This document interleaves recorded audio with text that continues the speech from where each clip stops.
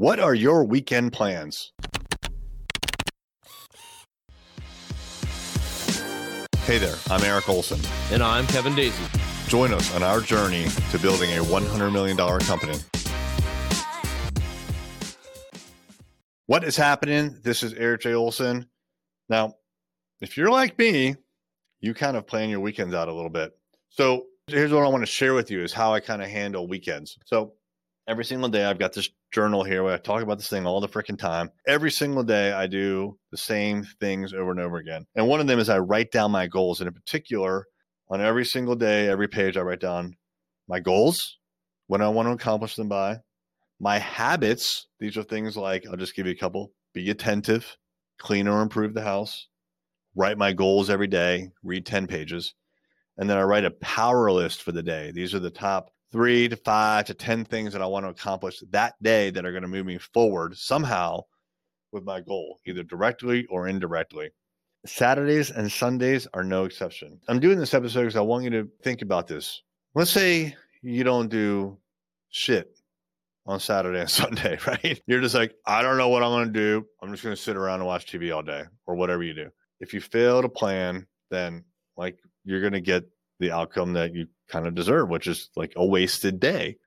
Now, maybe it's because I'm getting older. I'm 50 years old now, but like, I don't want to waste a day. Like, there's too much to accomplish and just not enough time. I mean, I've got many decades, hopefully, left on this earth, but I don't want to waste time. And if I've got big goals, I want to be pushing those goals every single day. Now, like on the weekends, like I'm not going to like come into the office and bang out a 10-hour day, but sometimes I will come in and I'll do a little bit of work, or sometimes I'll bring work home with me and I'll knock it out like early Saturday morning or early Sunday morning before the family wakes up.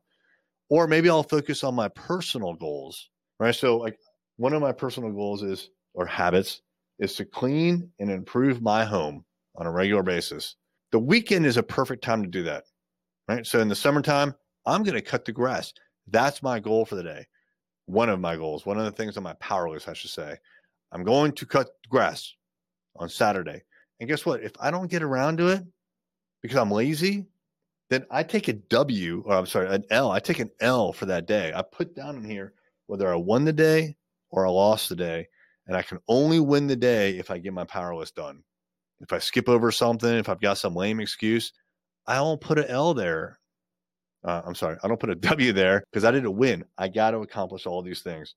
So even like today, I mean, today's a Friday, but I got 2 more things to do before I can declare victory. One of them is to finish recording for this podcast series. And by the way, this is the last recording of the day. And I got one more thing to do. I don't feel like doing it. It's 4:22 on a Friday afternoon. I'd rather like go drink a beer. But I'm going to finish this thing. I'm going to move my goals forward. And on Saturday, tomorrow, I already have an entire day. I have got both Saturday and Sunday already planned out. I know what I need to do. It's already in my calendar, and I'm going to execute.